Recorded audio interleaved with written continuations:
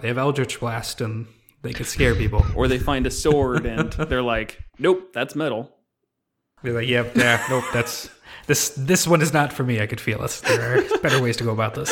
Is there a devil I could sell my soul to? Oh my god, that gave me an idea for a really just cheap, lazy, try-hardy multi-class of they accidentally find a Hexblade patron in the form of a metal weapon, and they pick it up and like, oh! And the Hexblade's like, nope, you touched me, nope. And they're like, no! No takebacks. And they have to like, it's like a buddy comedy between like a druid and the sword he doesn't get along with. Welcome to Monsters and Multiclass, your Dungeons & Dragons fix.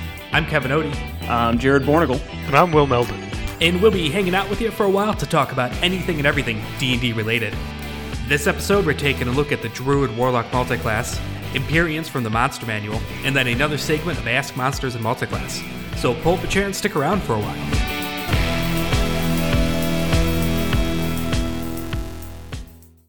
All right, so our two classes today are the Druid and the Warlock.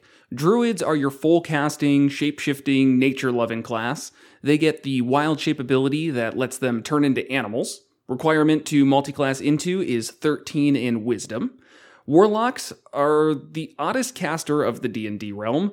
They have very few spell slots. They always cast at the highest spell level they can. All spells come back on a short rest, and more importantly, they get Eldritch Blast.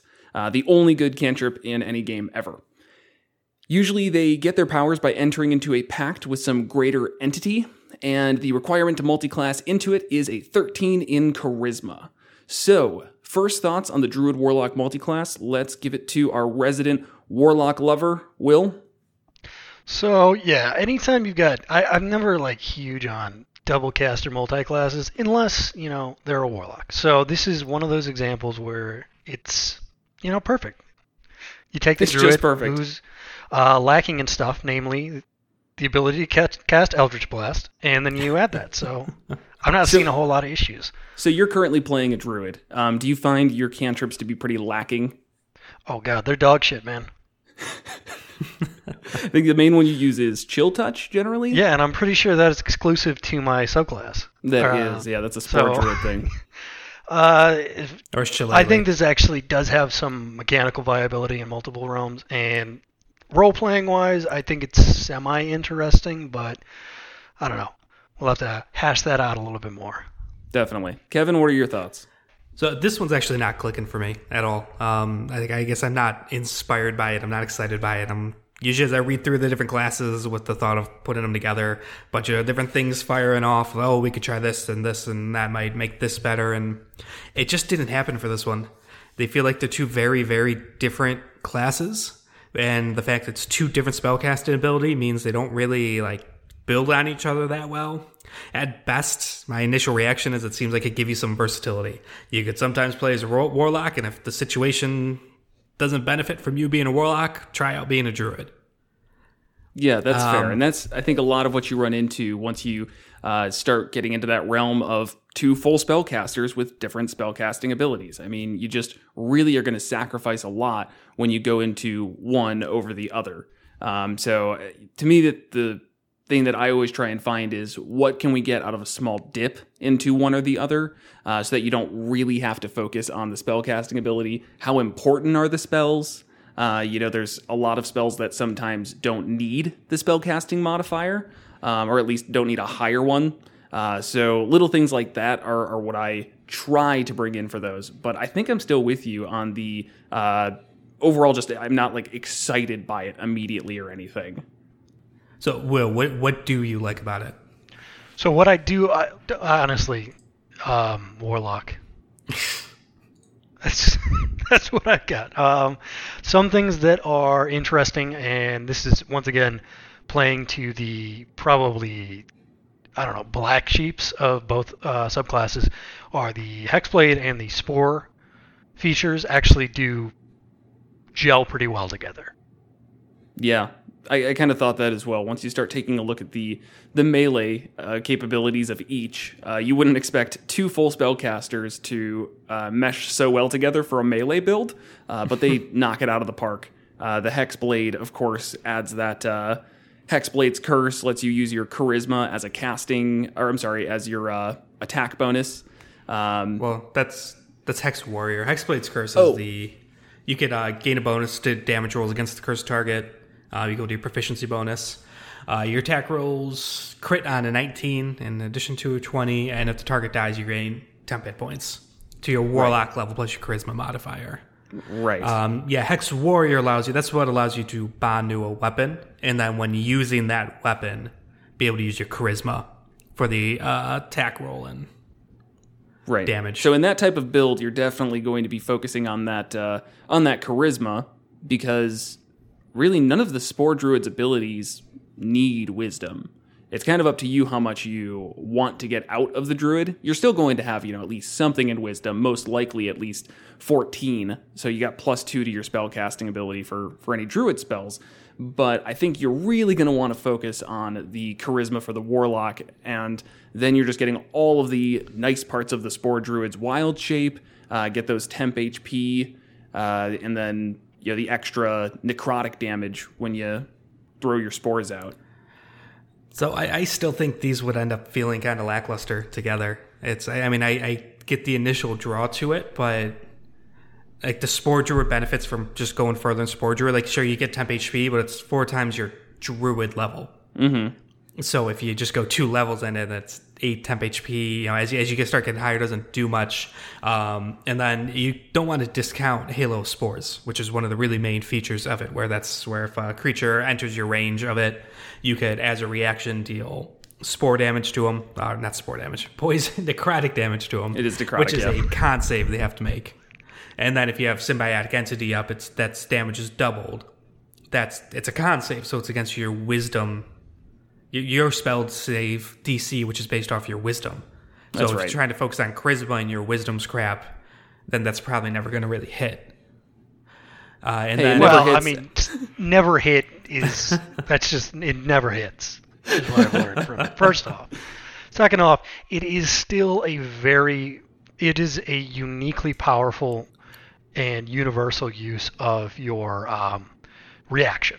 I don't think there's not really anything in the game quite as good at using your reaction every turn, especially in melee range. Right. It's such a simple trigger of just something needs to be within 10 feet of you. And when you start making it a more melee-focused class, which just Spore Druid does by itself, not even talking about putting Hexblade in it, it really is probably the greatest use of reaction, or I guess, as you said, most consistent at the very least. When you talk about combining them, I don't know how much you're going to really get out of a small dip into Druid. I think this might be one of those classes that when you talk about the level 20 builds, the mythical end game, that you might have a lot there.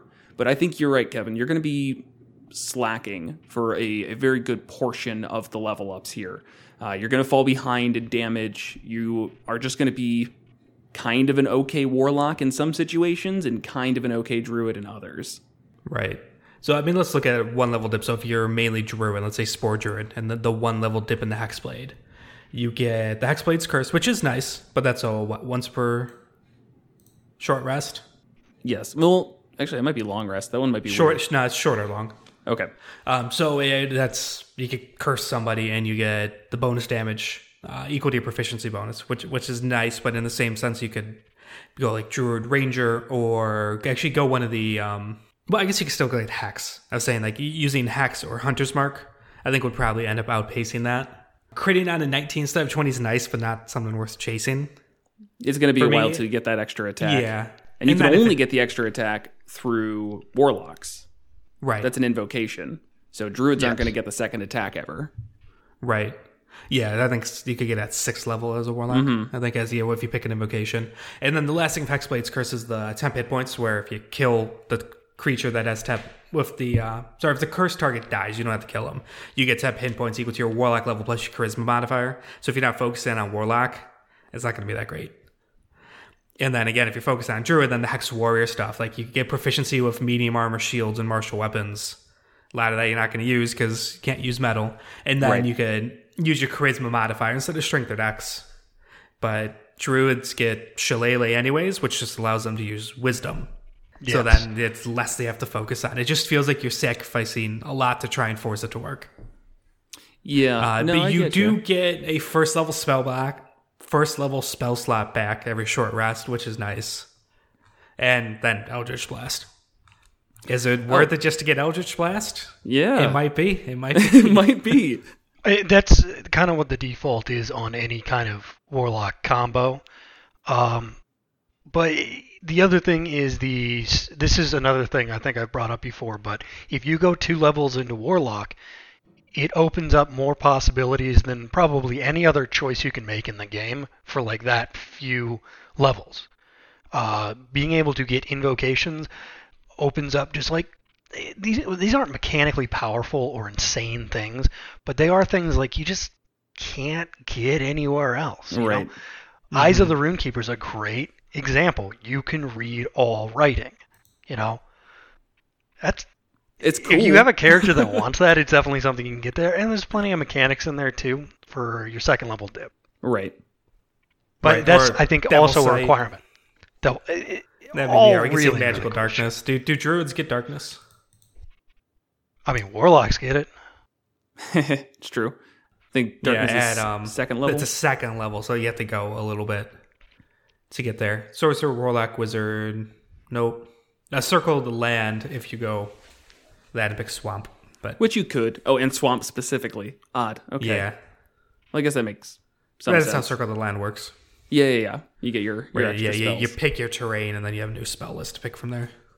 Okay. Yeah, I mean, so at the end of the day, a 2 to 3 level dip into Warlock, even if it's not specifically meshing with the Druid aspects too well, they do just get good stuff. Like, even if we look away from the Hexblade, because I think trying to force this into a melee class might be a little much, but keeping it as a spellcaster and going back to what I was saying at the beginning, where sometimes if you just do that dip and it's 2 full spellcasters, you don't worry as much about the secondary stat. So maybe charisma's not going to be at 20 with your wisdom, but you're also not going to choose a bunch of spells like Hold Person, where it's really necessary for them to fail to save. Any spells that you can get that just happen and are going to keep coming back on a short rest, that's great. I can't remember every single Warlock spell off the top of my head like that. This is for Hexblade. I know they get Shield. That's one that can be very worthwhile just to have at all, you know, and it's like you don't need a high charisma in order for Shield to be effective. It's not based off your charisma modifier. It's just +5 to your AC for, you know, the next turn. Right. So any spells like that are going to be useful. Darkness is one of them, definitely. Right. Yeah, it's not the second level though, so you'd have to go 3 into Warlock to get that. Yeah, but you get a lot. Could be worth it. Yeah, because then you can get your Pact of the Blade, Pact of the Tome, or Pact of the Chain. And one of the combos that I wanted to talk about was the Archfey Warlock, which isn't like, it's probably the least chosen Warlock. I just feel like I never hear about people going to the Archfey. And then the Circle of Dreams Druid. I do not think that the Circle of Dreams and Archfey Warlock have a absolute ton of mechanical synergy. I think you're still going to run into the exact same problems we mentioned otherwise of, you know, just no spell synergy, I guess, or like anything that specifically helps each other. But flavor-wise, the Circle of Dreams are very in tune with the Feywilds, and an Archfey Warlock is literally a pact with an Archfey. So right there, you've got the role-playing synergy, and I think going into the Pact of the Chain would be pretty cool. If only because you're getting a familiar then, which druids don't really have any ways of getting familiars, which is somewhat odd. I feel like they're the type of class, just like rangers with Beastmaster, that I would expect them to have a animal companion of some sort, or any type of companion. So animals aren't slaves, man. That's fair. But, honestly, yeah, I think that's kind of the take on it.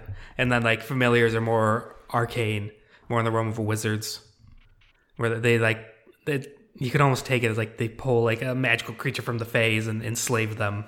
I can see druids very much being against they that. Essentially they buy the animal with their like incense and all that stuff. It costs like 25 gold. Right. So you're like bribing some animal to be stuck in your service. I don't know. That's not very druidic in my mind, Jared. Really? Because I feel like there's some mutual benefits there that could. I mean, that's like saying that dogs are slaves, which I think I you have actually, said that. yeah, you have actually said dogs are slaves. Animal slaves. So I mean, I think that's just going with the idea of a mutually beneficial relationship. That's up to the player to play that up, but to just cut it out entirely because that's not very druidy is a little much. I could see it with the what you're saying with the Fey patron. That makes more sense. Where it's like you make your warlock thing, and they give you whatever, like a pseudo dragon or a sprite or whatever they give you. They're like, oh, here, this is a tool, and I don't know. It makes sense because you promised yourself, and it's more ethical this way because you're a warlock. You're a warlock, so you're already like skirting around some ethical boundaries that druids normally wouldn't cross. I guess. I don't know. I mean, druids aren't always just goody two shoes, right? No, they're kind of always goody two shoes. They won't even use metal for whatever bizarre moral reason. What other class has that feature? It's like, oh, I'm really, really against X, Y, or Z. That has major mechanical implications. And the only justification is like, oh, yeah, no, that's gross or something. Well, I don't understand monks, why they can't touch shields.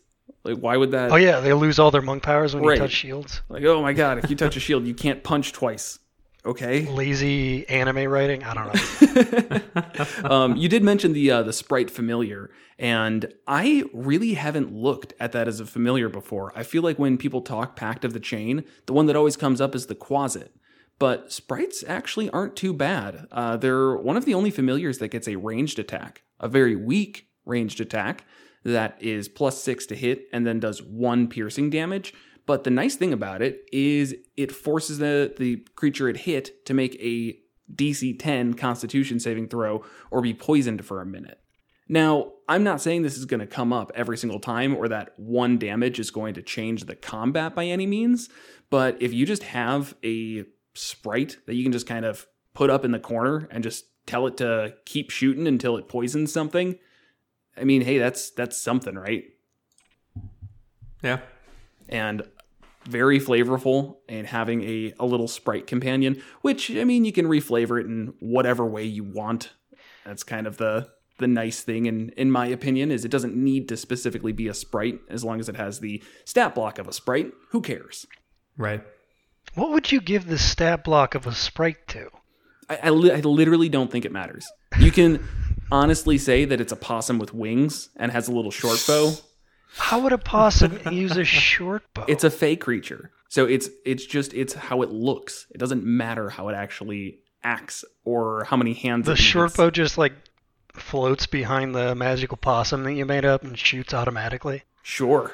I mean, I don't know why right. it couldn't hold it.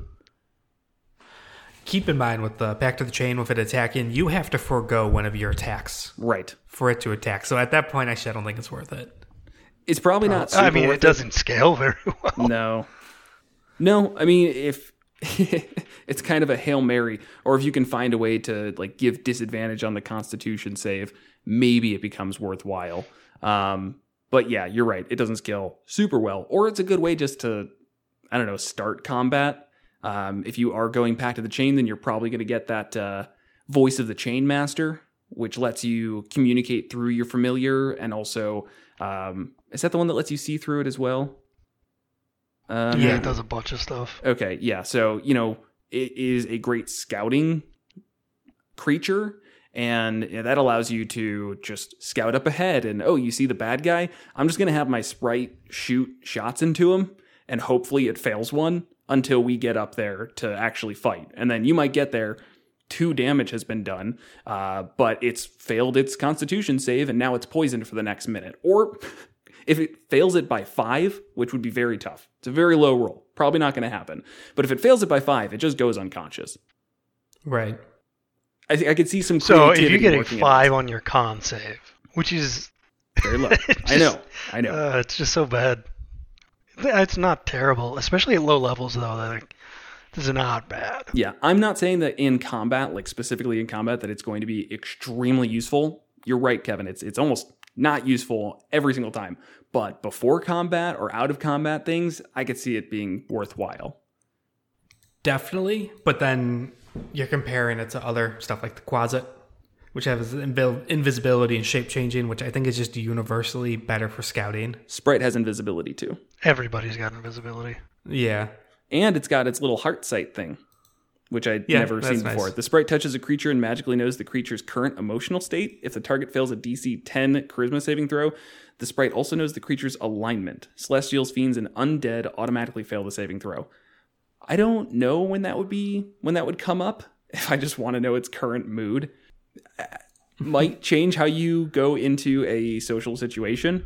If you have the sprite going before, it's invisible, it touches somebody, and you find out they're currently in a bad mood. Maybe you and the party look at each other and go, "Let's come back tomorrow,"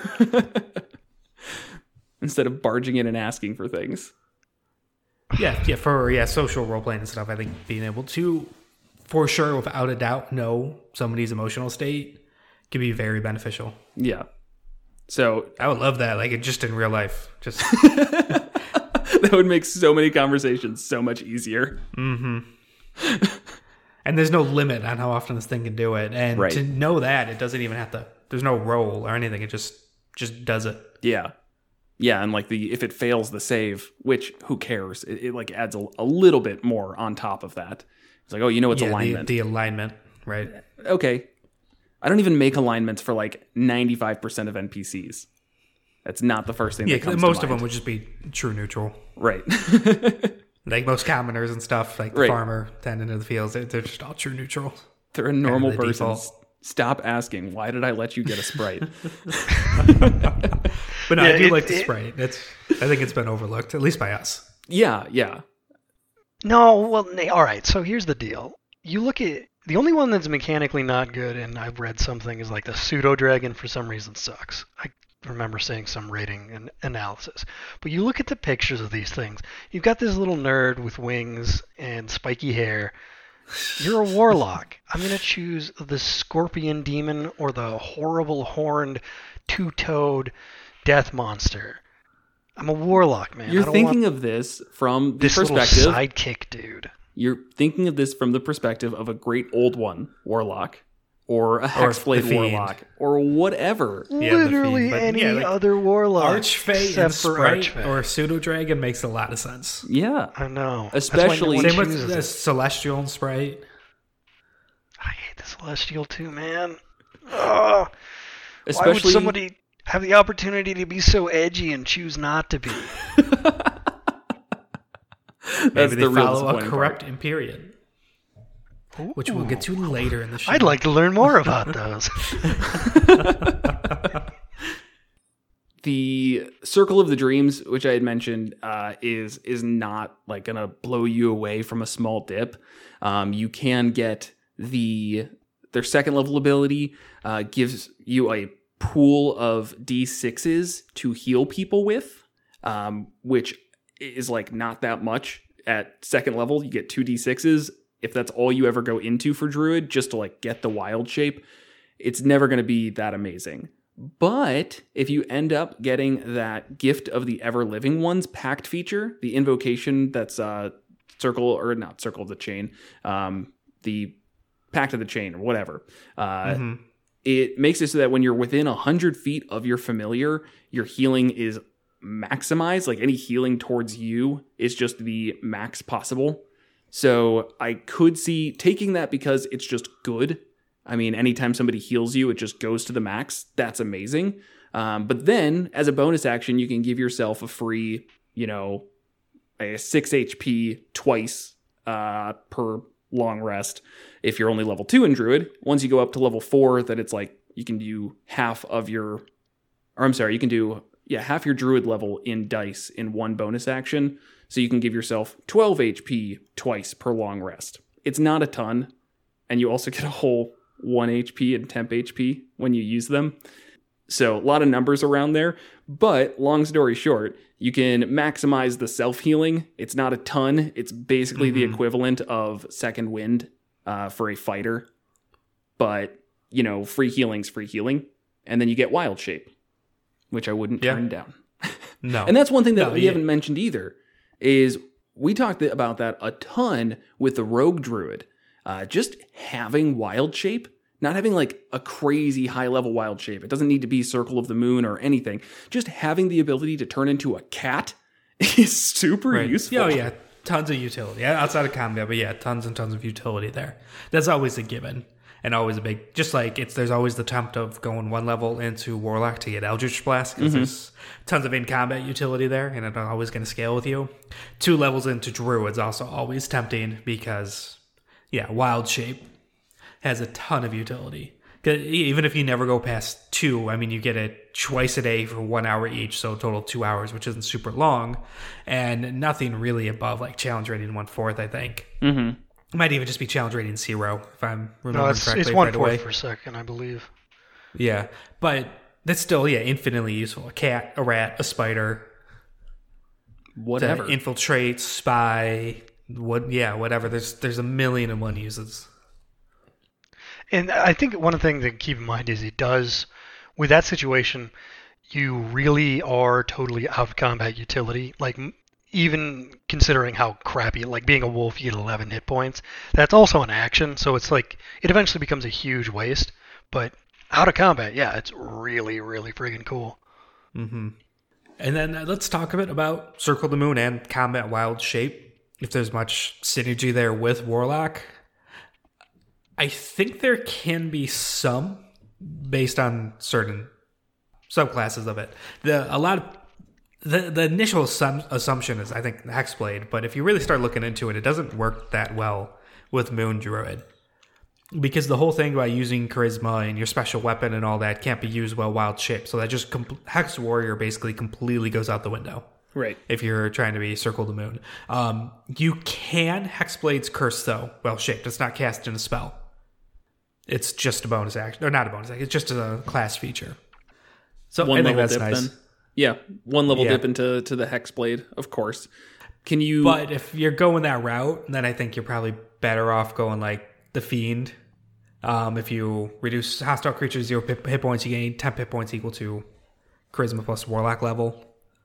You could also get Burning Hands and Command. Though at first level of Hexblade, you get Shield. Which you can't do Well Shaped. Right. You could do Wrathful Smite, actually. Since that's a concentration, you could cast it before transforming. Always love those. And then transform, and then you get your Wrathful Smite off of your bear attack or whatever.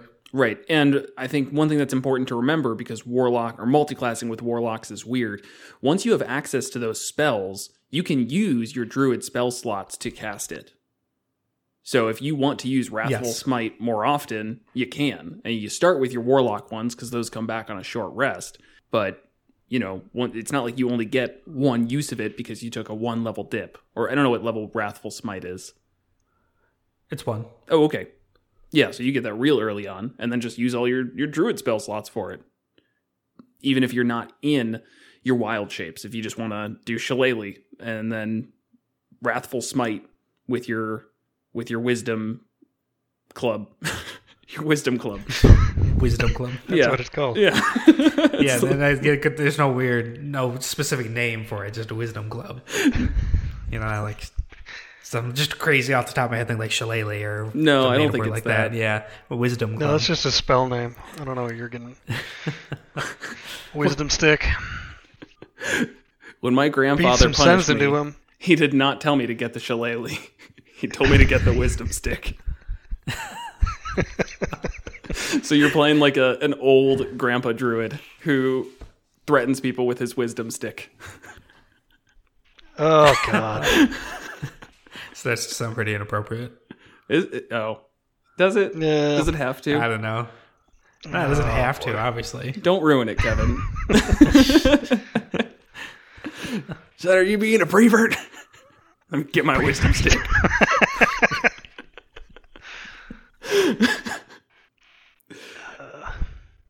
So, yeah, I mean, Circle of the Moon I don't know. I have a hard time with that just because you are going to be holding back from a lot of the spellcasting stuff. I guess really, I don't know what pact you would go in Warlock, or if you really do just want to do a 1-level dip just for that Eldritch Blast. But it seems weird to me to dip into Warlock for Eldritch Blast and then spend all of your time as a bear. Because bears can't Eldritch Blast. Wouldn't. You only twice a day. You could do it, so it gives you some utility out of it. Or like the Archfey, so you would get Fairy Fire and Sleep. Both really good spells, especially at low levels. Sleep, especially at low levels. Fairy Fire is always useful. Right. And it could be done before you transform and then keep it up. Actually, I don't think Sleep's even concentration. Sleep's kind of garbage. I mean... At low level, Sleep is amazing. You're right. Then at about level 5, it tapers off. But that's like most of the game. It just depends. Well, there's a lot of low level. We always hurry through like 1 through 3, so it makes like 5 seem to get there real fast, but not everyone does that. And then in Fey Presence, it's not casting a spell. You could use it. That's where you could create a 10-foot cube originating from you. Everyone in it needs to make a wisdom saving throw, or they will become charmed or frightened by you until the end of your next turn. And then don't they get something at, it might be later levels, but can't they like teleport? Yeah, 6th level, Misty Escape. Where, you could become invisible and teleport 60 feet away to an unoccupied space, and you're invisible until the start of your next turn, or you cast or attack a spell. Yeah, so you might not get that 6th level in Warlock if you're trying to go down the wild shape train, but that's such a good one. I really like that. And that's per short or long rest. So just you use your reaction, turn invisible, teleport 60 feet. And then you're invisible until the start of your next turn or until you attack or cast a spell. Right. Which is, a cool ability, but it's pretty far to chase. Yeah. Something. Of course, then you get other Warlock stuff. Your Cantrip Gnome goes up. Your Warlock spell slots go up. Things like that. But if you're trying to focus on Moon Druid, then you're really delaying that progression. Right. Yeah, I think even our last episode, we talked about how Moon Druid's very important to stay the track, just because of that. Right. The elemental transfer, or when you can change into an elemental, I think that's at 11th level. Delaying that in any capacity is difficult, to say the least. 10th, but yeah. 10th level? Okay, even better. Mm-hmm. This is like what I said before. There is just like this trove of stuff you can get in Eldritch Invocations that sometimes make sense but often don't. But with multi-classing, it becomes weird. One thing is like Armor of the Shadows is something I think about my AC all the time as a druid because it's garbage. Mage Armor at will is something you can get with Armor of the Shadows, Eldritch Invocation. You can just cast it whenever. And the problem here is now you're dependent on your dex, which is, 13 plus dex is your new AC. So you'd need that to get high. And to do that now, you need a charisma requirement. It's like... Yeah, it's kind of starting to stretch things. Tough, yeah. Yeah, so it seems like a good idea, but I don't know. But dump everything else. My druid actually won't wear magical armor either. Only wood. Just only wood. Yeah, just strap some wood planks to my arms, and that's the only armor. Way better than you think it would. But I only want dead trees, naturally killed trees. If they were organically killed. Yeah. If they had to die of old age. Yeah. Or the bark fell off naturally. Like a tree struck by lightning. That's totally fair game. What about termites or something like that, infesting it and killing the tree? I think that's fair. As long as it's natural, then that's all totally good. Unless somebody put those termites there. So I would have to source the termites to make sure that there wasn't any funny business, like a wizard putting termites in the as an invasive species. As long as you have to do that with your lightning too. You have to make sure it was organically grown lightning and not magic lightning. Was this free range? That actually becomes lightning? A legit problem. Only in this universe can you have that issue. Right. Naturally occurring lightning. You track it down and find out it was some random wizard practicing their spells, and now you just have to give up your armor. Shit. Yeah, you gotta strip your armor off. Go bury it in the woods. Plant a new seed over it so as it rots into the earth. Yeah. This would be the worst and most convoluted quest line ever. Is there's like a company that's making Druid armor, but they're making it suspiciously fast. You find out, one of the proprietors is using call lightning to harvest this, wood, and then your players are just gonna look at you and be like, "What the fuck are you doing?" And the Druid just slams his fist down. Why can't we fight goblins? Why can't we fight dragons? It's like, no, you have to make sure this is properly sourced wood for the Druid armor factory. The Druid just slams down his fist like, I'm here! I'm ready for it! Charges off into the woods. You guys just want to leave him? That's for the best, yeah. Reroll, buddy. All right, role-playing reasons. We should probably talk about that a bit. Druid, multi-class into Warlock, to me, makes sense. There's a million and one ways to go about that. Every time Warlock comes up, we always talk about how that's always an interesting multi-class because it usually requires a deliberate choice on the character's part. Right. Yeah, no, and I totally agree here, too. I don't think anything takes away from that. I think that it's very natural for anybody to feel like they don't have enough power. Warlock is supposed to be that easy way forward to get more power. So a druid who wants to protect people and they can't, they're not seeing the way forward, people aren't listening to them, and some entity says, hey, you scratch my back, I'll scratch yours, and give you Eldritch Blast. Right. Perfect. I think, or like Archfey absolutely makes sense for a druid to run into an Archfey and there's their day-to-day life. Right. Really. Right. Yeah. So I think what I am more curious on from a role-playing perspective for this one is more about what the being would want from this druid. Because a druid as a whole, it's usually like their deal to just keep nature in check. So what would an Archfey really bring to the table to say like, hey, I'll give you some extra powers, give you a connection with the Feywilds, but I'm going to need you to do this. And I think that's where things can really separate and you can define your own character. Right. Because you could do so. No, go ahead if you got an idea. Something where maybe part of the force this druid sort of protects and keeps in balance. There's a sort of the veil between the material plane and the Feywild is thin, and so there's a lot of Fey creatures in and out of there, and you could kind of easily transfer between the two of them.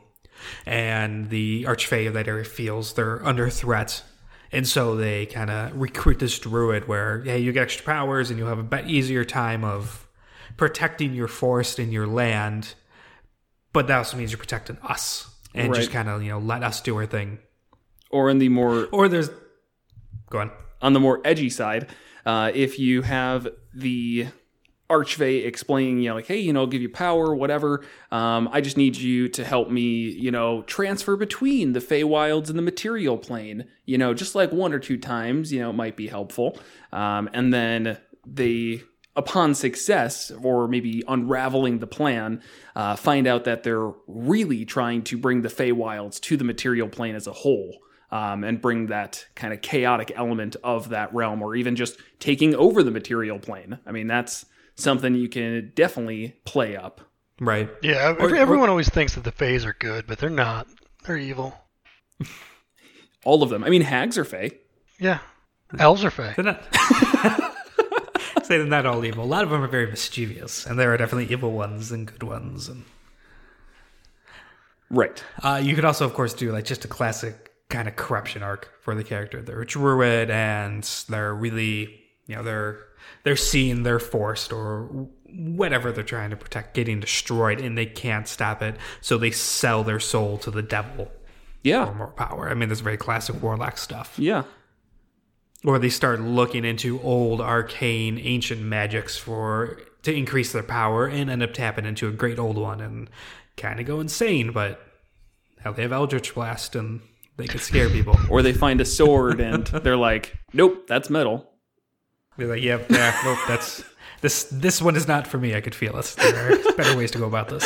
Is there a devil I could sell my soul to? Oh my god, that gave me an idea for a really just cheap, lazy, try-hardy multi-class of they accidentally find a Hexblade patron in the form of a metal weapon, and they pick it up and like, no! And the Hexblade's like, nope, you touched me, nope. And they're like, no! No takebacks. And they have to like, it's like a buddy comedy between like a druid and the sword he doesn't get along with.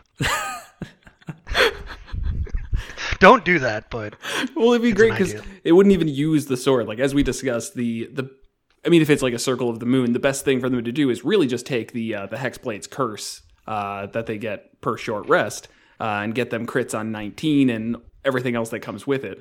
But actually swinging the sword, they're like, well, I don't have a high charisma, so why am I going to bother?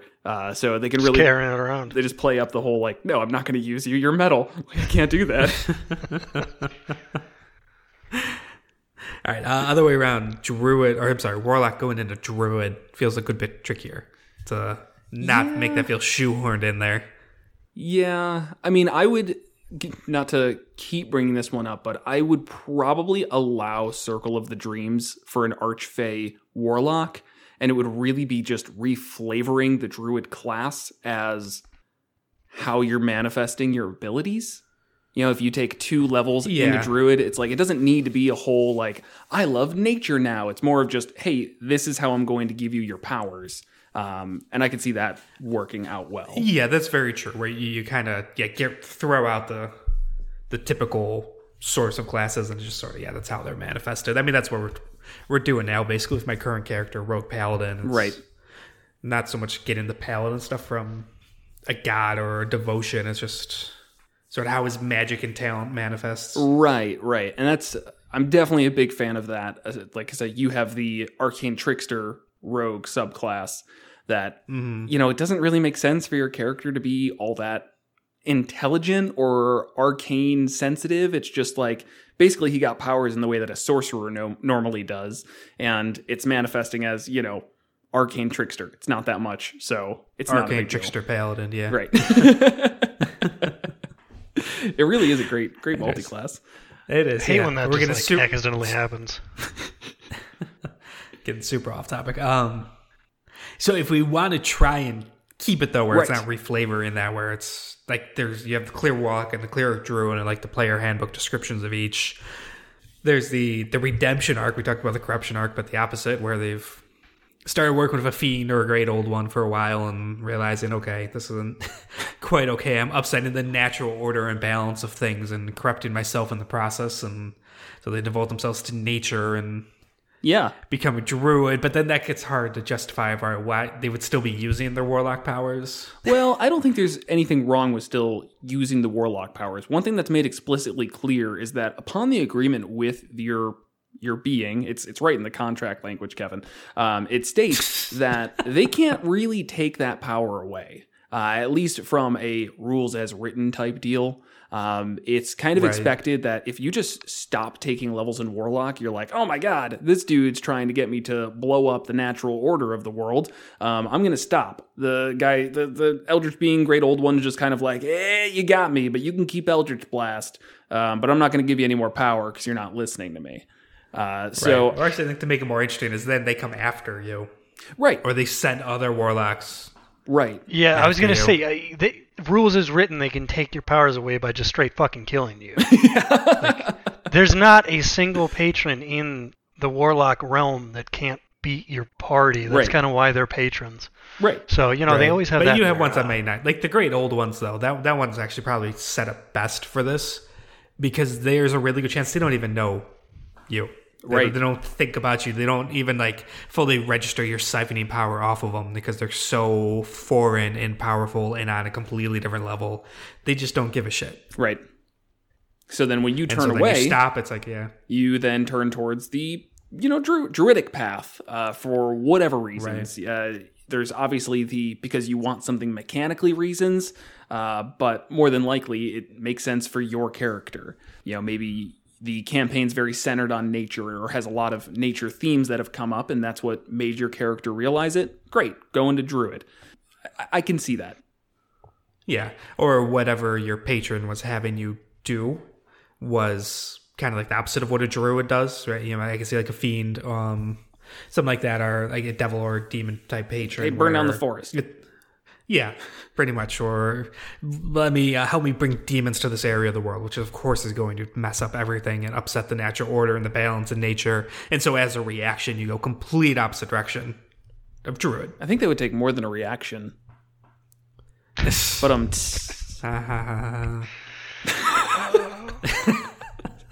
the quality content. This is what people tune in for. Puns. All right. Yeah, I can't think of many other reasons, though, beyond the redemption arc. I find it difficult to wrap them up together in like a mutually pursued interest. I don't see somebody being unless like, you're Archfey. Unless you're Archfey. I think Archfey is fine. Or Celestial, too. I can very much see certain Celestials, especially like a true neutral. Or just like, not true neutral, just neutral type Celestial entity. Yes, then you're their patron, and they start worrying about the balance being upset in this area of the world or in nature, or, you know, the orcs or the humans over there are getting a little too ambitious and tearing everything down. I want you to go take care of that, and in the process, you being able for Druid Circle and kind of get trained in their ways a bit too. And I would think most Celestials would not have a problem with that. No, yeah, I'm with you there. I think that's definitely. I don't think I would ever play that. I don't like that, but I could see somebody else wanting to do that. And then I know mechanically we all hate it, but the Undying with a Spore Druid sounds kind of nice. Which like one? It feels like the Undying. Oh, flavor wise, yeah, okay, I'm with you. Yeah, the mechanically we all hate. So we went way too much detail in an episode a while ago, but again. No, we don't. I don't know which episode that was. I will try and track it down, but we had an entire 10, 15-minute conversation about why we hate the Undying. So, yeah, and you have a whole character that's kind of based around this sort of mastery of life and death, and so they got the Spore Druid, which is about decay and all that, and then the Undying fitting with it. So like you're kind of avoiding it yourself while facilitating, manipulating that stuff with others. I could see it if you only wanted to do like the one level dip into Warlock, just for that Eldritch Blast and, you know, small thing in. Yeah, sure, go for it. Yeah, and then you could kind of flavor it just a bit on the edgier side of things, where the Spore Druid's about like fungus and mushrooms decaying, which is a little gross, but still feels, I don't know, just like it doesn't like churn my stomach. No, you know, thinking about it. But then you bring the Undying Warlock into it, and it's not just fungus and stuff. Now you got like maggots and like the bacteria of decay and flies and see, then it just makes it kind of grosser. Yeah, that is turn a up lot. the edge a bit. They're doing the same thing, And- but I don't like maggots. I don't like the word maggot. Yeah. Compare that to gross. fungus. Fungus it literally has fun in the name. I know that's low hanging fruit, Right. but it's a much better word. Also, has Gus in the name. I've never met a Gus I didn't like, so it's like a fun Gus. That's true. Yeah. Literally, the super big bad guy of Breaking Bad was Gus. I didn't watch Breaking Bad. Oh, you should. But this would give you an excuse to have Cloak of Flies if you took 5 levels of Warlock. Yep, that's what I was thinking too. I was disappointed it's 5 levels. I was hoping it would be you could get at second level. That one's great. Yeah. 5 levels might not make it worth it. Would somebody like to go over what Cloak of Flies does for the folks at home? So it's flies. Yeah, basically, as a bonus action, so you can get this as a 5th level invocation. Bonus action, you can surround yourself with a magical aura that looks like buzzing flies. It extends 5 feet from you in every direction. Lasts until you're incapacitated, or dismiss it as a bonus action. So it's not a time limit. You can, in theory, just walk around all day with this. It gives you advantage on intimidation checks, but disadvantage on all other charisma checks. And any creature that starts this turn in the aura takes poison damage equal to your charisma modifier. You could use it once per short or long rest. So you could just be a complete asshole and just have this always on. And just sitting in a tavern, walking down the narrow road with your party, just always on. It's actually great for social distancing. Make sure people stay 10 feet away from you at all times. Otherwise, they literally take poison damage. Yep. Yeah, there's no save on it or anything. It just happens. That's what makes it real nice. Yeah. That's really good. And again, mixed with Spore Druid, it makes you... It makes people not want to get close to you. That's for sure. Mm-hmm. Use your reaction to have them make the con save or take necrotic damage, and then they're also within 10 feet, so they're taking the poison damage. It's a lot of effort to get there.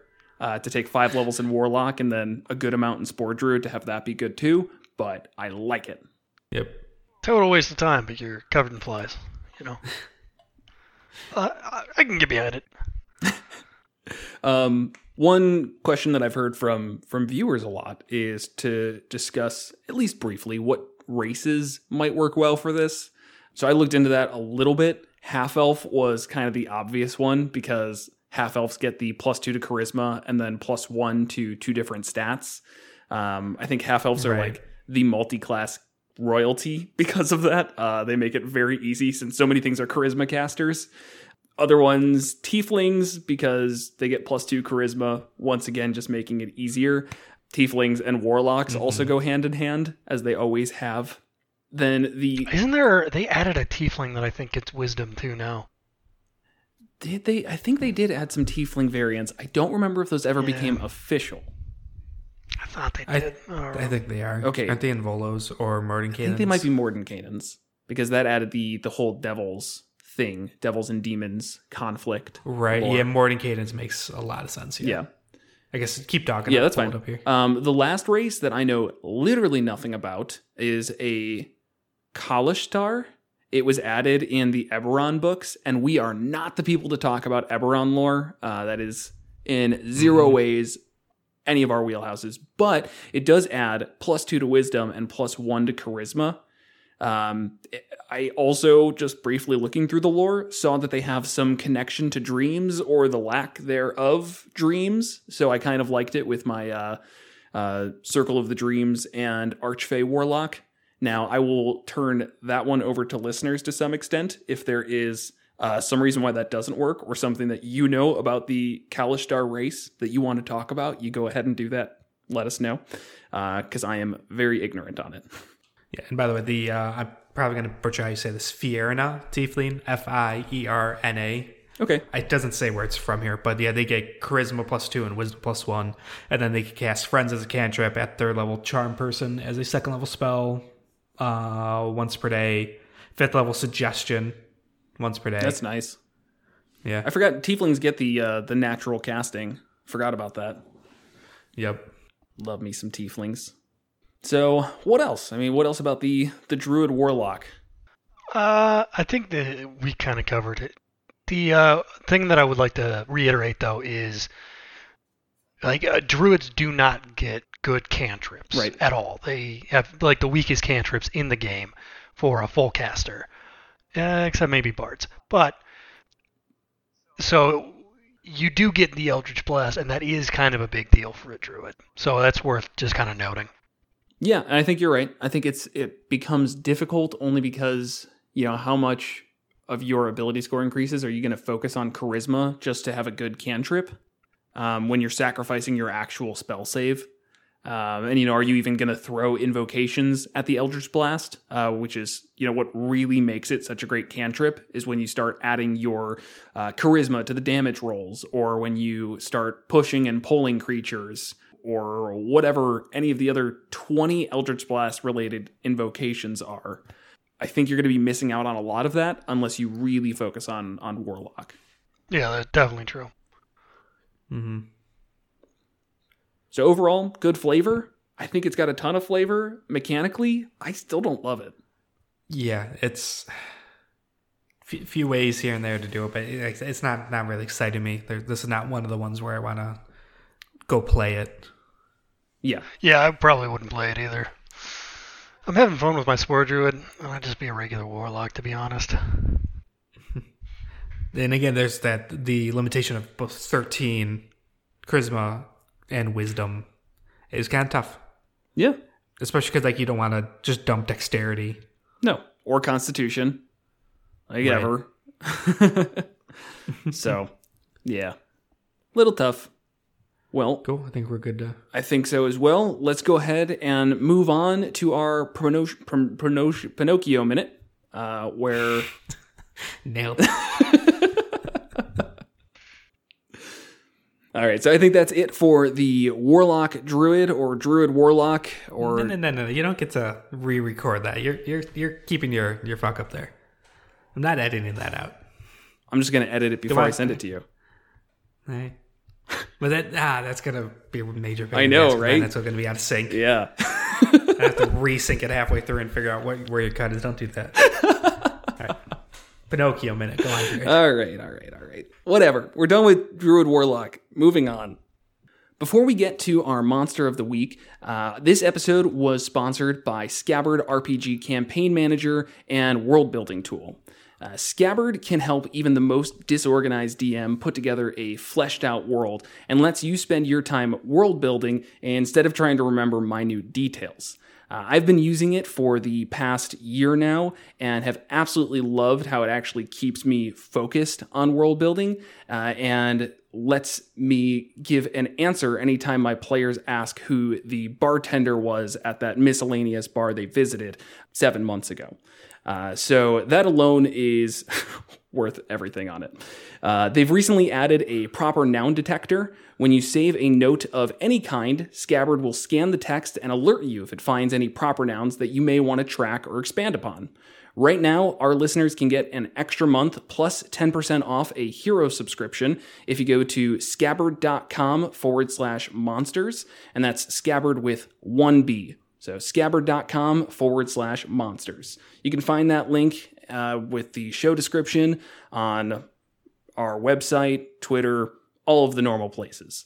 If you are not yet, make sure to subscribe to our subreddit, which is our Monsters and Multiclass. Follow us on Twitter, which is monsters_multi, and subscribe to us wherever you get your podcasts, and make sure to leave a review. It's really helpful with other people finding us and getting more listeners, beautiful listeners, to discuss nerdy things with.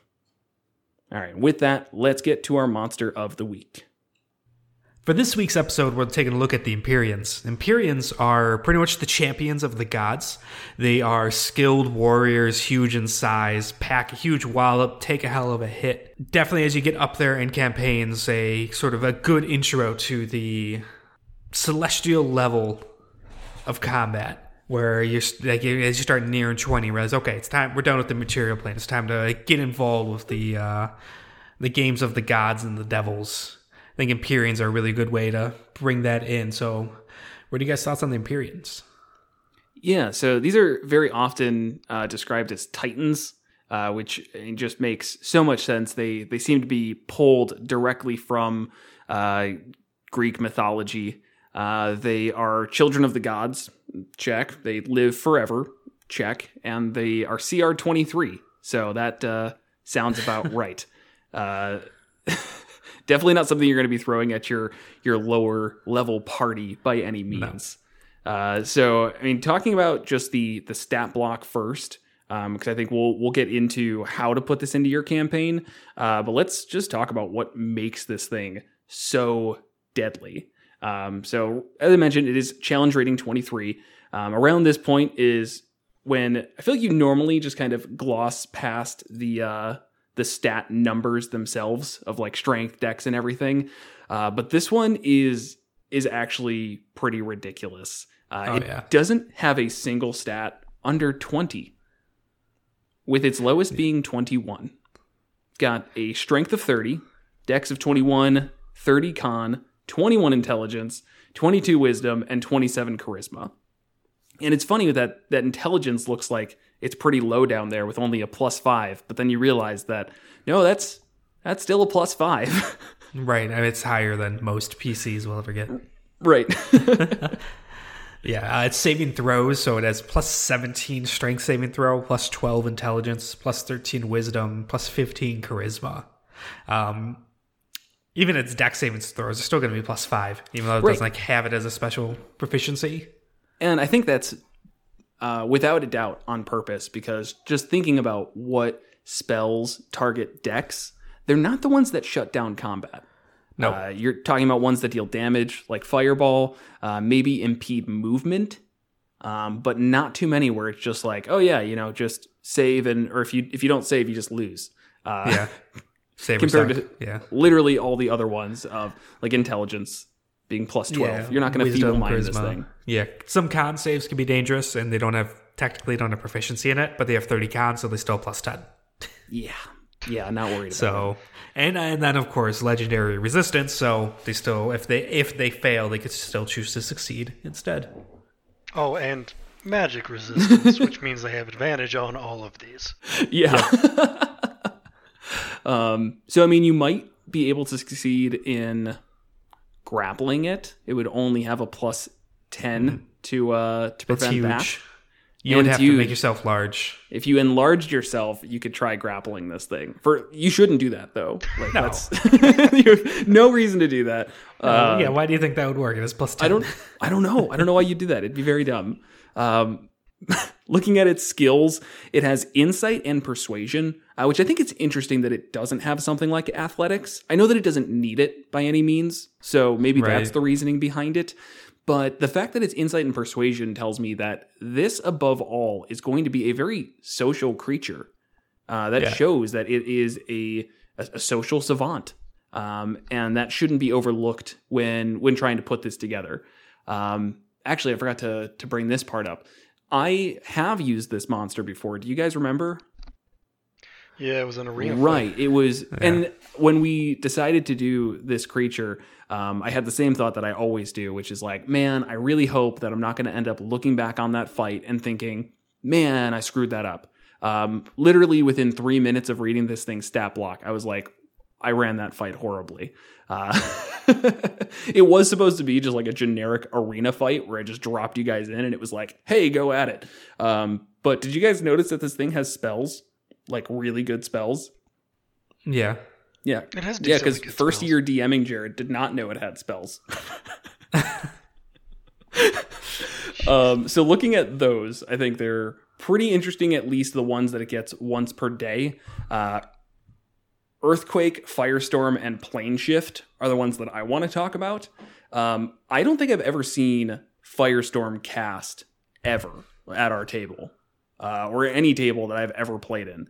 Well, it's a cleric, druid, or sorcerer. Right, and it's 7th level, so you're not getting really it anytime early here. But it is a really great damage spell. It just does...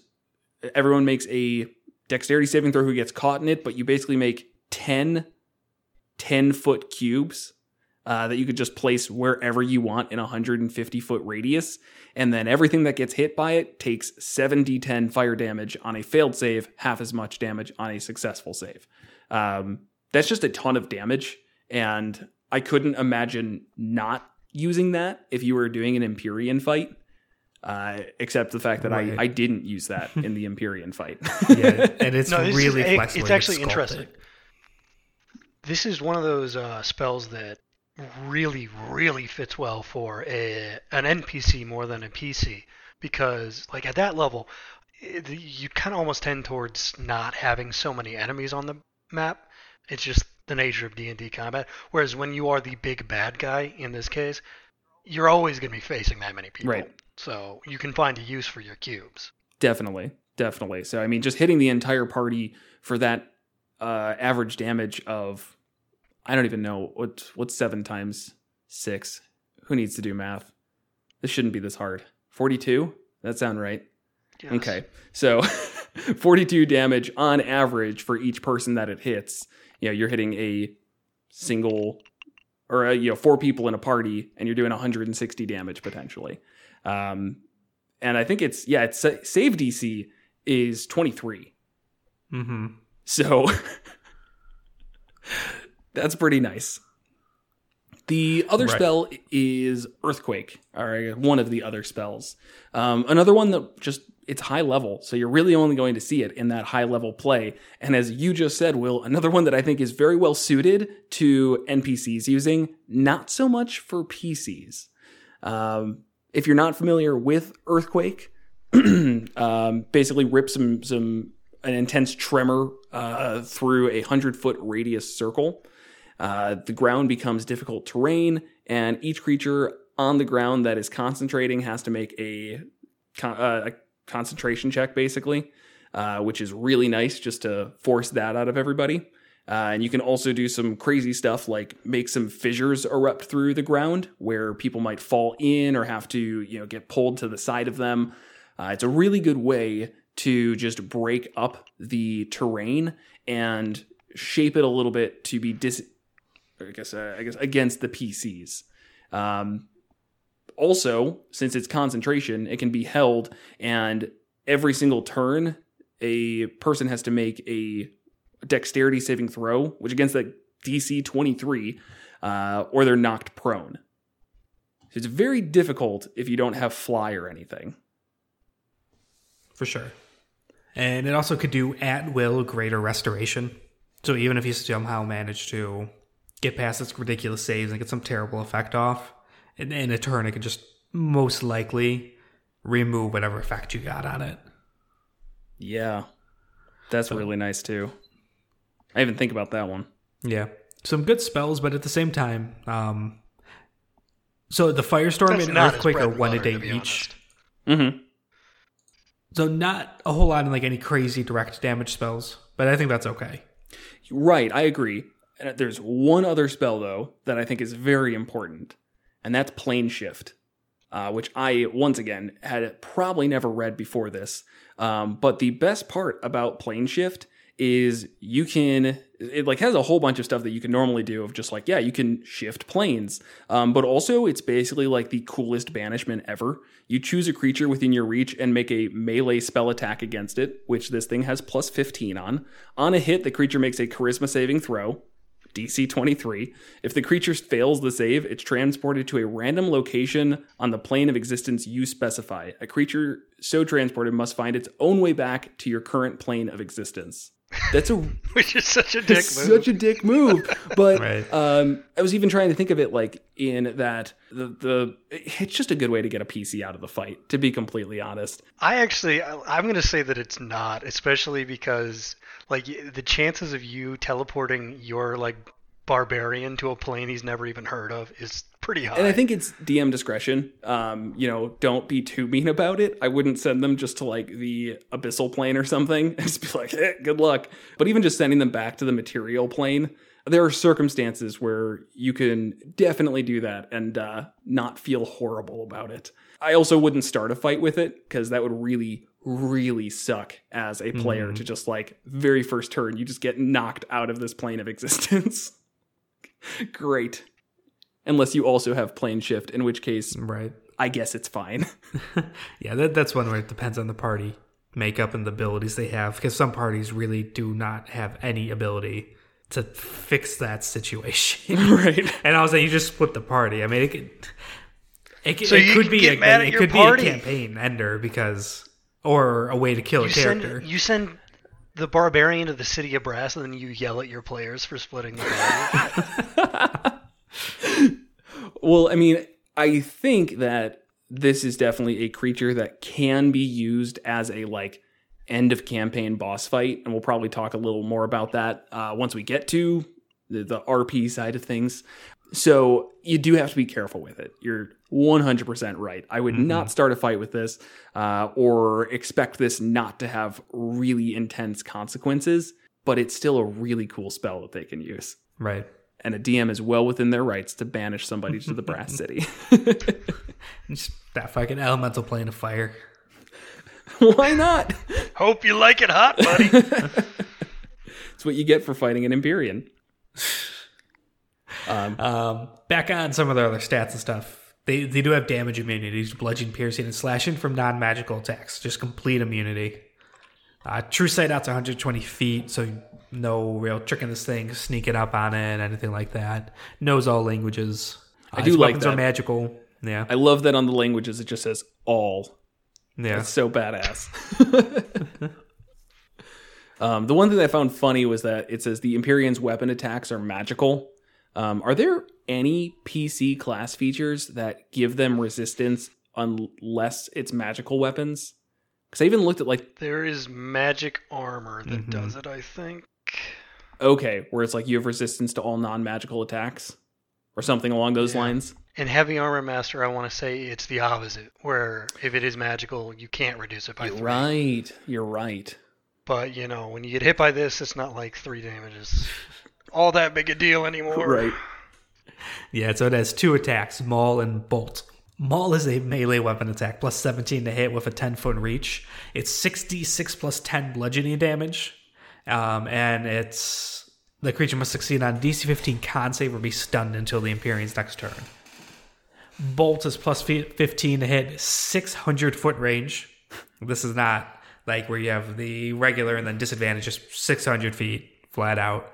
76 damage of a elemental type of your choice. Yeah. Heavy hitter, though no multi-attack, which is odd at this level. Very interesting. And I kind of dislike it because it's very much so a balance choice, not so much a flavor choice. Because then in its legendary actions, one of them is attack. So it's still going to be attacking multiple times per round. They just didn't want you, dealing out 62 damage in one of this thing's turns, I guess. Right. I say, the average of that mole is 31. It's beautiful. Yes, and then, 15 con save or be stunned. I mean, that's... And maybe that's the reason why, is because the ability to stun them on the first one and then get advantage on the second attack is too much. I don't know. When you start talking about plus 17 to hit, you're really not going to miss too much. Yeah. I honestly think it was a design choice in the legendary actions, because this is one of the OG monsters from the monster manual. But, legendary actions, it makes the perfect kind of rhythm as one attack each time. It makes it an interesting creature to fight. It's a good showcase for what legendary actions turn a fight into. Right. Yeah, and then speaking of the legendary actions, these work the same they do for everything else. They have 3 legendary actions. They reset. The number of actions reset on its turn, and it can use one action immediately after another creature's turn. And there's 3 options here. So attack, you can just make one of its attack, it's smaller or bolt. Bolster, and it bolsters all non-hostile creatures with 120 feet until the end of its next turn. These creatures cannot be charmed or frightened, and they have advantage on ability checks and saving throws. Which is okay. It's just for one turn, and... I guess we'll get to later about if this is going to be fighting with other stuff. And then you have Trembling Strike, which costs 2 actions. It hits the ground with its maul, triggering an earth tremor. All creatures on the ground within 60 feet must succeed on a DC 25 strength saving throw or be knocked prone. So that's really good, but costing 2 actions makes me very hesitant to use that. I would definitely rather start with the Earthquake, which is going to be something that you can just hold as concentration. And it's basically doing the same thing, but with a 23 DC dexterity saving throw instead of strength. But it's still knocking things prone. I feel like this would only come up once the Earthquake goes down. Then they might think about using it. Otherwise, just keep swinging that maul, buddy. Right, and if they are fighting with allies, if this thing's by itself, it's basically useless. 2 actions to knock everything prone, not on your turn. So at best, you will get one more attack off before everyone stands up, really. Right. Well, I guess no, you could kind of be smart about it and time it up for the end of initiative. And then, let's say like this thing's at the top of initiative or whatever. After the last person goes, doing this, and then it's your turn. Yeah, you're right. Well, one thing I think that's kind of important is that we've talked about this before, but when you get to intelligence levels of this magnitude, it's very difficult as a DM to play as smart as this thing should, because it has 21 intelligence. It's going to fight the best way it can, but I'm not a 21 intelligence human at all. So I'll argue against that, because while it's intelligent, it is in the flavor said that they do not believe they can die. So it might fight with some level of strategy, but first and foremost, it will fight the way it wants to fight. And it does not think that will end poorly, no matter what it does. So they're not trying to trick or optimize. Why would they need to optimize if they're the optimal being? Yeah, but I think that would mean... If they just swing them all, it doesn't matter. To me, that says that they just naturally know how to do that. They are just good at fighting to this extent where it's not specifically them thinking and planning, but it's because they just know how to fight so well that it comes second nature. They know to use their earthquake first and then start swinging their maul and to fly 10 feet above somebody so that way they, can't hit them, but the Empyrean can. Yeah, they have a 50-foot fly speed. We skimmed over that. I forgot about that. I think that's like totally wrong. I think that the idea that they would avoid getting hit doesn't fit the character. Okay, that's fair. Well. That's fine. I'll give you that. Mm-hmm. That one, even earthquake, I can see them like not seeing the use of that unless they're trying to destroy a city. They're like, why would I care about an earthquake? Because it's not them beating you with a maul. I don't know. I feel like that's not giving them enough credit. Yeah. I get the fly thing. I could absolutely see the Empyreans not wanting to do that cheesy thing where they hover 10 feet above so they could in the mole's reach, but not in most melee range. And yeah, I will totally give you or just fly 600 feet up and rain bolts down. Okay, that they might do, though. Actually, I could see that. Yeah. I mean, that's some just kind of shit. Screaming with eyes glowing. Just, Right. So that's actually really cool and is a very great use of the bolt spell. Yeah, I want that. But to say that it's just going to ignore everything at its disposal just to kind of be a meathead ignores what the stat block is telling us. It's telling us that it's smart, it's wise, it's an amazing fighter. It's not just, it's arrogant, but it's not stupid. Yeah, I'm with Jared on this one. Haha, point in my favor. Write it down, somebody. Kevin's on my side and Will's a dummy. So 2 people are wrong instead of 1. Got it. Oof. See how I turned that just right around? I don't know. I think that you are losing something, especially if you try. It's tough because I think this is a good introduction to gods, and I think this is a lot of people just like leave all mythology on the table when they transport themselves to magical fantasy realms. And I think there's a lot of fun to be had in those stories, especially with the failures of the gods. And I think this is a perfect character to show that kind of like, they're better than you, but that can be a weakness. Okay, that's fair. Yeah. And I think I actually see where you're going with this, and I think it ties into the role-playing side of it and how you use this as a DM. Not all Empyreans are the same. They have different reasons why they're where they're at and why your party might be fighting them. So I could definitely see there being a more arrogant Empyrean who is 100% just ignoring any of its... It just thinks that it is the God's gift, because I guess it is officially a God's gift. But... and ignoring its earthquakes or its whatever, it's not trying to cheese it. It just knows that it can just run in there and it can swing its maul and it doesn't need to do anything else. And the idea of it needing to do anything else is almost offensive to it. Whereas I think there's the other side where you might have an Empyrean who's extremely intelligent and has none of that hubris and just wants to fight the best way possible because it knows it's smart and it knows it can fight to the best of its ability and win any fight without much thought. Yeah. So whatever fits your what you're trying to do as a DM. Yeah. They're a great like meat and potatoes character too, because they're not complicated. For this challenge rating, they're not the most simple, but they're pretty close. There's not a lot going on, so you've just got this very, very impressive stat block to throw at people. Right, and some nice spells, but yeah, no, you're right. They're not like, you're not going to be using a spell every single turn. Your bread and butter is going to be swinging them all and dealing 31 damage and stunning people.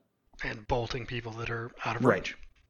All right, so then that brings me to the role-playing side of things, because the big question is how the heck do you throw one of these into your campaign? They're generally good creatures. It even says on the stat block, 75% chaotic good and then 25% neutral evil. It's not very often you see a broken out alignment chart, but there's reasons for it. But the first thing that they have, I think, is a great reason why a higher level party might run into these things as like a smaller encounter or smaller arc. They have this manifest emotion where an Empyrean can experience deity-like fits of serenity or rage, and it can affect the entire landscape and environment around them. So it says when an Empyrean's unhappy, clouds might cry tears of salt water, wildflowers in surrounding meadows might wilt, dead fish might wash ashore, nearby forest might lose leaves from its trees, and that's the type of stuff that ruins human settlements or humanoid settlements. So I could very easily see a group of adventurers coming through a town and it's like, hey, why is everybody all sad? And also, why are the clouds crying? Or even the party seeing that first, just while traveling across the land. They notice a blight on the land, and they go and investigate, or somebody asks them to go investigate and find that it's one of these Empyreans who's throwing a fit for some reason. Right. And I think that's a great way as the stepping stone from transitioning your level 17, level 18 party from dealing with the material world to the other planes, the realms of the gods and devils. Because it's a classic plot hook. You know, there's this issue on the kingdom, and make it kingdom scale so it would still attract them. And maybe even give them some red herrings. We think there might be this evil wizard out there that's doing this or something. You go and find it's this Empyrean, and then give the players a lot of agency on how they want to handle it. And you could really spin and weave this into this really much bigger story. Why is the Empyrean here and in a bad mood? Well, they were kicked out of their plane. Maybe they were framed. Maybe they did something that the god deemed unworthy and kicked them out. And so if you want to stop it, they kind of have this longer, greater quest for you to go try and clear their name or help them redeem themselves, and that obviously could spin into this crazy stuff. Alternatively, maybe they just say, nah, screw this, we're just going to attack you. Once you attack them, a bunch of devils pop in to existence and fight with the Empyrean, because they kind of saw this as this vulnerable, really powerful titan. And so then these devils fight with the Empyrean, and even if the party's going to win or whatever, the Empyrean just plane shifts away down to a lower plane because they saw the devils came to its rescue, and now you have this corrupt Empyrean, which now becomes this recurring villain that needs to be dealt with. Yeah, that's pretty good too. And it does specifically mention that that's where the 25% neutral evil comes from, is Empyreans who have maybe spent a little too much time in the lower planes and have become corrupted or cursed by evil gods. And it basically says that they will then go to the material plane because they can't survive on the upper planes after that corruption. And what I love is that last little line there, where it can rule over a kingdom of mortals as an indomitable tyrant. Now, that right there, yeah, I like that's that a campaign builder. Yeah. So that's what you just said, Kevin. It's a fantastic way to set it up. If you want them to come in at a very different point, just imagine as a PC where you go into a new kingdom for whatever reason, and the king requests a court with you, and your PCs show up, and it's just this absolutely gigantic Empyrean who, as stated, is a tyrant. Everybody is unhappy. However you want to spin it and get your players interested, it's now their job to take this guy down. Right. Which I think is a great way to bring in the minions that we haven't discussed yet. Yeah. Or even just have it happen to your players' kingdoms, their home. Sure. And all that gets taken over, and that's what spurs them to adventure. They're a bunch of level 2s, and they don't stand a fucking chance. Right. But they could start working towards it, and right. And I think that knowing that's the ultimate showdown at the end with this corrupt Empyrean. Definitely. And I think that, this with some minions would be a very memorable campaign ender. I mean, 100%. Yeah. Without the minions, as we have discussed, it is kind of just doing a lot of smacking. So it'll do the damage, but I don't think it'll be very memorable.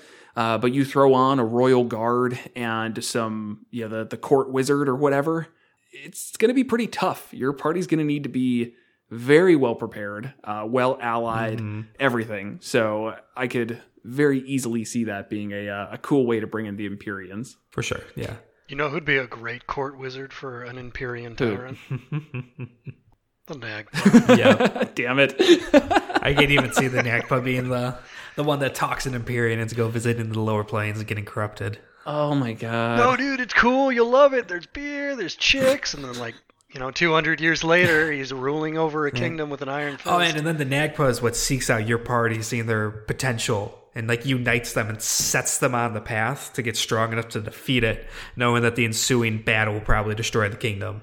And then the Nagpa could swoop in and yeah, that's thing. actually the hard part. Because I don't love that. That seems like a lot of work for the Nagpa to build. What they do. I know. Is it though? Is that how they do it? They build up an Empyrean. Why wouldn't they just tell the Empyrean, convince them to just destroy the entire society? They're opportunists. I imagine the Nagpas have multiple threads going. A bunch of different, a lot of different buns cooking in different ovens. They're just opportunists. I mean, they've got unlimited time. Yeah, they got unlimited time, and they're working on all this other stuff. And as they're going down, working, all right, we're gonna start poisoning the king over here to make him mad. They come across this Empyrean who's just kind of a little distraught, and they then corrupt him a bit and just see where that goes. Keeps an eye on him. So, and 300 years later comes to fruition. Right, and that actually would be good because it would build up. It would probably, for at least a small period of time, propel the kingdom into a period of prosperity, as they would get all of the wisdom of somebody as intelligent and grand as an Empyrean. Even if they are evil, they're neutral evil. They're not let's just completely turn everything on its head evil. So there might be a lot of knowledge gained in that time period, especially through less than scrupulous means. So I could see the Nagpa actually setting all of that up, and then 300 years later being like, yeah, I think that one's been cooking long enough. Let's go ahead and convince an adventuring party to rise to the occasion and take down this entire regime. Right. Oh man, and that's where you can kind of do the video game style, it's the more modern day idea of RPGs and video games. If you have good endings and bad endings, depending on how you played it. Where if you play into the Nagpa's hands and you just get powerful enough and you just go and kill the Empyrean, the resulting battle and fallout destroys the kingdom, and the Nagpa gets their way. And even though the Empyrean's dead, there's a lot of death and destruction throughout that realm. But if you overcome what the Nagpa's trying to get you to do and you redeem the Empyrean, everybody's happy. The Empyrean realizes the error of their ways. They stick around to help fix stuff, install, rightful leadership. Then the Nagpa gets all pissy and doesn't get their kingdom destroyed. Or you just find the Empyrean's dad and just tell him that, hey, your son's being a huge dick on the material plane. Could you just deal with him? Seeing this out, that would be literally a god. I think they would know. I guess it doesn't really go into that. Why don't the gods intervene? They're not omnipotent, and that would be the world's most insane persuasion check is convincing God to care about that. The board can do it. 30. Well, fuck. I guess you got it. So, okay, maybe convincing the gods most likely won't happen, but leave it open ended. It's how your party wants to deal with it. Yeah. I don't know. It could happen. I could see that where it's they're aware of it and they're just kind of this sort of grumpy indifference.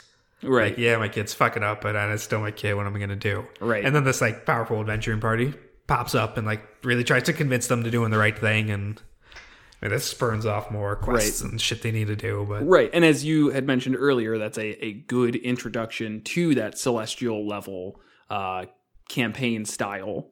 Because once you get to that point, it's very difficult to throw goblins at the party. Very difficult. Unless it's a dome-shaped room, specifically optimized for bows. We're not doing Goblin Arena. Never. All right. And what else? What other ways? Because I think there's the first way we mentioned is a very short, I don't want to say random encounter. That's not the best way to put it, but something shorter, a short arc. It could be a random encounter if you're feeling absolutely crazy. Other side's more long-term campaign. Would this thing be used in any other capacity? I mean, is it going to be the minion of anyone besides somebody like a Nagpa? It would be the minion of a celestial, beyond challenge ratings, essentially. That's about a god. it. It'd be a minion of a god. Yeah. Out of all of the Celestials, I was just pulling this up. The Empyrean is the highest. Oh, okay. Perfect. At least out of the monsters I have access to in D&D Beyond, which is most of them. Yeah. You're not missing too many. But I think this is one of those great kind of like just base stat blocks that you can kind of almost apply to Greek stories. You know, if you just look up some Greek mythology, you'll find out there's an absolute shitload of very complex, interesting stories filled with twists, turns, and moralities and things you might not have thought of. And you could really just steal, 2,000-year-old stories and throw an Empyrean on it and make your players go. I bet those Greeks really wish they had Scabbard, am I right? They didn't even have paper, man. They would have lost their minds. That's actually probably not. I think they did have paper. Just...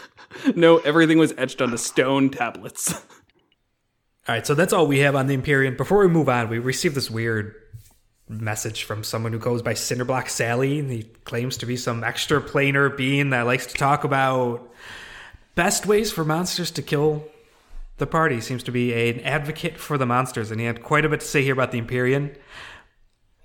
We think this might be a mistake, but we're going to give him a shot. So, Cinder, have at it. He said he'd give us Eldritch Blast. Oh, shit. Okay, definitely. Cinderblock, have at it. Salutations, Jared, Will, and Kevin, humans of Earth. I do appreciate you giving me space on your program to help those in need. Some of you know me, most do not. You may come to know me in time. Honestly, it is relevant. I'm not here for you.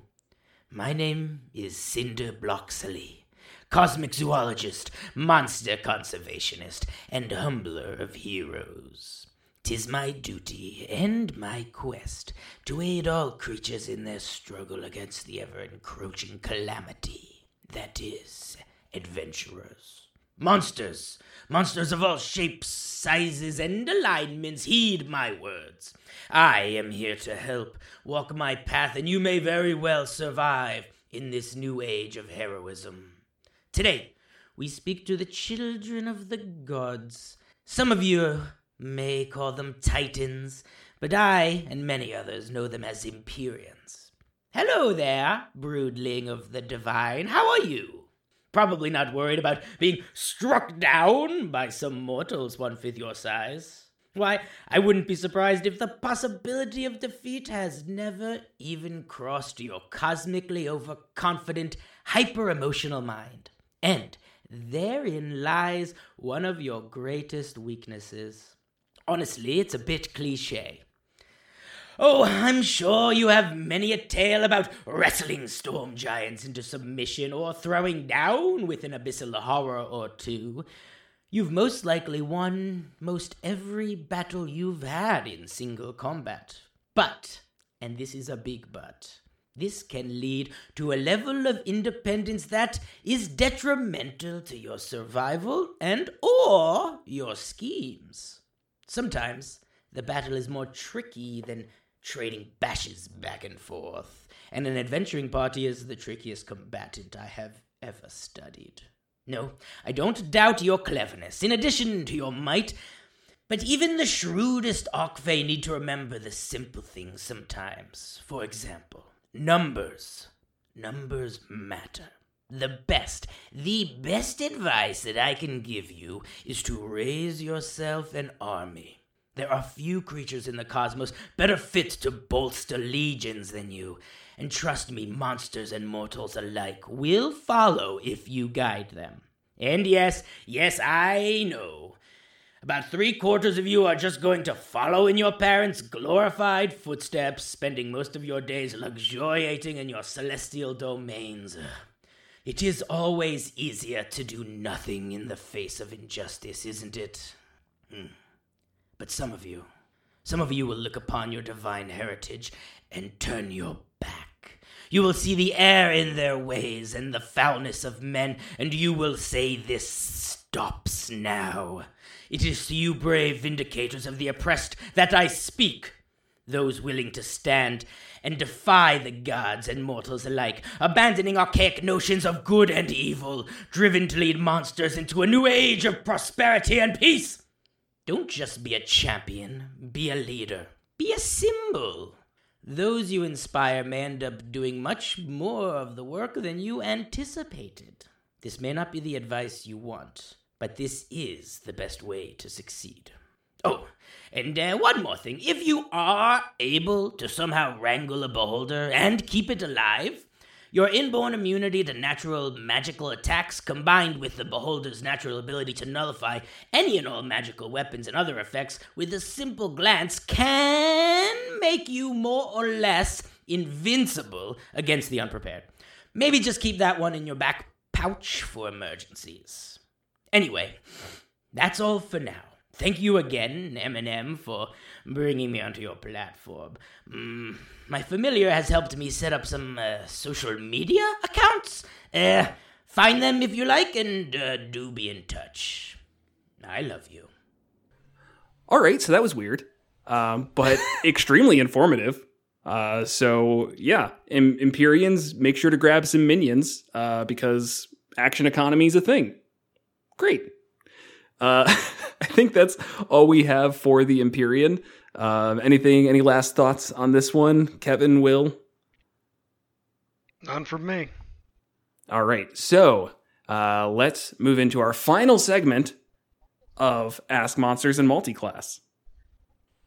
Well, final segment of the episode, not the last segment of Ask Monsters and Multiclass. Oh, We'll yeah, keep no, doing that is different. That was You're confusing. We're sick of your questions. Stop asking. The questions thing was a horrible idea. Oh my God. All right. No, it's not. If you do have questions, feel free to send them our way. And yeah, anything else that we have talked about, if you have any thoughts or opinions that you want to add on, make sure to send them our way. We're more than happy to continue the discussion. This is already a very long episode, so I imagine that there's more to cover that we probably missed. But with that, let's get into our question of the question of the week. I'm not going to call everything of the week. This is from user Wampastomped, and he says that I'm probably going to run out of the abyss for some friends. Did you pay attention to all of the survival aspects? What did you like about it? And, what did you kind of ignore? So, Kevin, you ran out of the abyss for us, I believe a year plus ago. Something like I think that. it was a year ago. We ended it. And we put a lot of thought into the survival aspects. So I'll let you start. For sure, yeah. So I think this is also kind of a good question just to bridge to that in general, how we handle that in different ways too. Because usually when it comes to the survival stuff, we skip over it. We don't track food and water and carrying capacity and foraging for food, which in some senses kind of screws over various features, especially like for the ranger and things like that, but it's just not something we find interesting most of the time. Specifically though for Out of the Abyss, and then this could apply probably to a lot of different campaign styles, we felt it was really important to track that stuff heavily and make it a really big part of it. So a campaign like Out of the Abyss, especially the first half of it, it's a pretty dark campaign, and it's really built around this feeling of helplessness and being a sort of fish out of water. And that one specifically, you are in the Underdark, and you were, I guess you could be an Underdark Denzian, but it's probably better that no one was. And you got captured by Drow slavers and dragged to the Underdark, and you're trying to get out. And it is a foreign, harsh world that you do not understand. And with that, tracking the survival aspects became a huge part of that campaign. We actually got really, really strict on it. There's guidelines in all the various books and stuff about how much people need to eat and drink a day and how to go about finding it and the penalties if they don't. And that really added weight to this. You escape out into the Underdark with basically nothing, and you need to find your way out before starving to death. It added this... Yeah, except this weight to everything you're doing, this kind of shroud that hung over everything that added to that sort of oppression of that campaign. Without it, right. If traveling was like, oh, you just figure it out, just move on, whatever, I really think that campaign would have been lacking. And just to keep this more specific, because obviously everyone's not going to play Out of the Abyss, for any sort of heavy or kind of darker campaign like that, I think actually, sucking up and tracking that stuff becomes really important. Yeah, and it wasn't too impossible to track by any means. We basically had like a pool of resources that we just said like, all right, this is how much food we have, this is how much water we have, and we just needed to, assign jobs basically while we were going along for foraging. What made it particularly difficult in Out of the Abyss was the fact that there were so many mouths to feed. We like actually had like 6 or 7 NPCs that were traveling along with us. And I think who that are not very good at foraging or right. So they were definitely more of a hindrance than they were helping by any means. Yes. Now, with all of that said, and I 100% agree with everything that you did say, that it added a whole bunch to the earlier levels of Out of the Abyss and any type of survival campaign. We definitely hit a wall. We hit a point where we started having so much food and so much water that every time that we were foraging or doing anything, it was just to keep our numbers to a point that we were like good for the next 2 or 3 weeks. And around that point is when you ended up just giving us a bag of holding because you were like, I think the magic's worn off a little bit here. Right. So I think there is a stopping point for it. I really loved it at first, but I just don't know if D&D is the right game to have it going on forever. Like when I'm level 15, I don't want to have to worry about food. That's like not that interesting. I would say that's probably a very bad way to phrase it. I think like D&D 5th edition, especially the new attitudes coming into it and new player bases and stuff like that, have a lot to do with it. When you get to stuff like this, the best thing in my opinion to do is you've got to optimize systems. You can't make it into this slog of everybody at the table has to now do math more often than they want to. It really depends on your audience, especially in like older school systems. There was just so much to keep track of and so much math. It kind of attracted a certain kind of player base that was really, really into that kind of thing. So especially for people with player bases that may not be into that, I think there's a lot to be added with something like this. But you really have to look at the system and think, how can I make this impactful, make this make sense, but also make it optimized for my table? Yeah. And I think we got there pretty well. We got used to it, and you had all the numbers on hand that we needed. Right. But it did get kind of tiresome. Yeah. Even regardless. Yeah, as you guys got more powerful, especially then as you guys started to reach different points of civilization and stuff in the Underdark, when you could resupply and stuff, that's when it started to fade away more. But early on, I think it had a lot of tension, created interesting choices, especially with Out of the Abyss and with the NPCs, the entourage you have with you.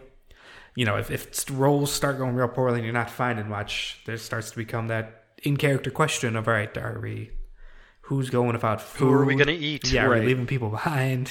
Right. And I think if it was going to be a bit more of a mainstay, I think we probably would have, I'm maybe speaking out of my ass here, but I think we probably would have nerfed the amount of food that you find.